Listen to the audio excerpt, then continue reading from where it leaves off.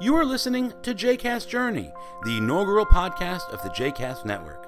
For more information about other JCast Network podcasts and blogs, please visit jcastnetwork.org. It's been exactly 1 month and 1 day. March 11th, today is April 12th,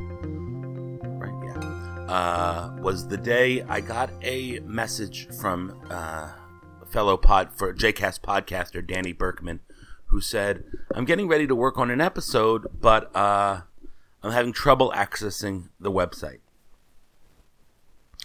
I had just noticed it a little while earlier and was in the conversation with my web host, and I was trying diligently to get everything back up and running. I assured him that I would do it as quickly as possible and he would be in good shape soon, if not immediately. And he said, okay, I'll keep working, and he did. In the intervening 1 month and 1 day, or I guess since it actually got better on Tuesday of last week, so really just about a month, a little less than that, I have worked tirelessly, really exhaustingly, to try and get us back to a good, solid performance state. And I spent hours upon hours with my web host, and each time I spoke to them, they would blame a different reason. Oh, you have too many processes running. Okay. Oh, you have too many tables in your website, in your SQL website. Now, again, if you don't understand what that means, I don't only sort of understand that the entire website is really just a database. And he said I had too many tables. Not too many cells, but too many tables. Although it's really hard to play with tables. Some said, did you upgrade any plugins recently? Now, one of the things that's amazing about WordPress is plugins. It allows you to just kind of, and it's all free, not all free, most of them are free, or many of them are free. You want something to happen, instead of having to try and figure out how to write it, someone else has written it. And tens of thousands of people have downloaded and used it and given suggestions. And it is an amazing way that you can do almost anything on a WordPress site. Oh, I want to have a map. They're great map plugins. And you don't have to figure it out in precision. Oh, I want to have a different kind of an image or a slider. Somebody else has figured all of that out. And that's great. It means that you can do great things even if you don't have that much of a background in web development. So they say, oh, you have plugins that have trouble. So your theme, which is kind of the way the whole website looks, is laid out. Oh, that must be the problem. Oh, you have too many tables again. Oh, you have too many processes again. And each time, you haven't optimized X, Y, or Z. Oh, your whole website is just too big. Every time I spoke to them, they had a different solution, prognosis, and so I kept working. I reduced the size of our website by at least 50%.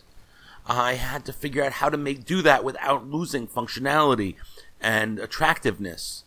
And it was painful, because I spent all night doing one thing and then figuring out that if I did it this other way, that would work, but then I would need to get rid of all these other things that were problematic that all relied on it. And until last Tuesday, I couldn't figure it out. Because it would work for 72 hours, just fine. And then it would just crap out again. And in the initial phone call that I had with Bluehost, they said, did you update a plugin recently? And I said, no, I don't think so. And I've checked back in my logs, and I hadn't. But I couldn't figure it all out, and it just kept not working. And I shrank the site, and it was working for 72 hours, and I started to feel good. Oh, and I got a new certificate. Oh, and it was working for 72 hours, and then it wouldn't. Finally, I turned off one plugin. And I don't usually want to badmouth other, people who are making these plugins, because they are what make the websites run, and I appreciate all the work that they're doing. But there's a plugin called Uber Menu. And when Uber Menu was installed and working, I would constantly have 15 processes running on my website. Since I turned Uber menu off, I generally have 0 to 1. And one, you're allowed to have a few processes. That's kind of saying something's going on in the background. And now I've got none. Now I have one process, and that's fine. And my website is stable. And everything has changed, and things have tweaked. And as a result, if you're subscribed to some of my podcasts, you may have some episodes may have re-downloaded that you've already seen, and I apologize for that. It was not my intention to make life more difficult, but really just to get things going up and running. I'm so angry that what I would do is I would turn off all the plugins and all the themes, and it would work for a little while, and then I would slowly turn them back on. And Uber Menu is one of the ones that I really relied on. If you look at our website now versus what it looked like, if you remember, just a week or 10 days, a month ago, I guess, when you really could get onto my website, the web menu looks different, and it doesn't have as many bells and whistles. But it also runs, and the bells and whistles may not be as important as a really functioning website. Now, I want to continue to do some cleanup. I bet you I still have a lot too many tables. A lot too many. That's a really great English. I have many too many tables that I should really reduce and work on, and I hope to do that in the days ahead. But it's running smoothly, and I feel like I can finally exhale a little. It's not what I thought I was going to be doing for the past month.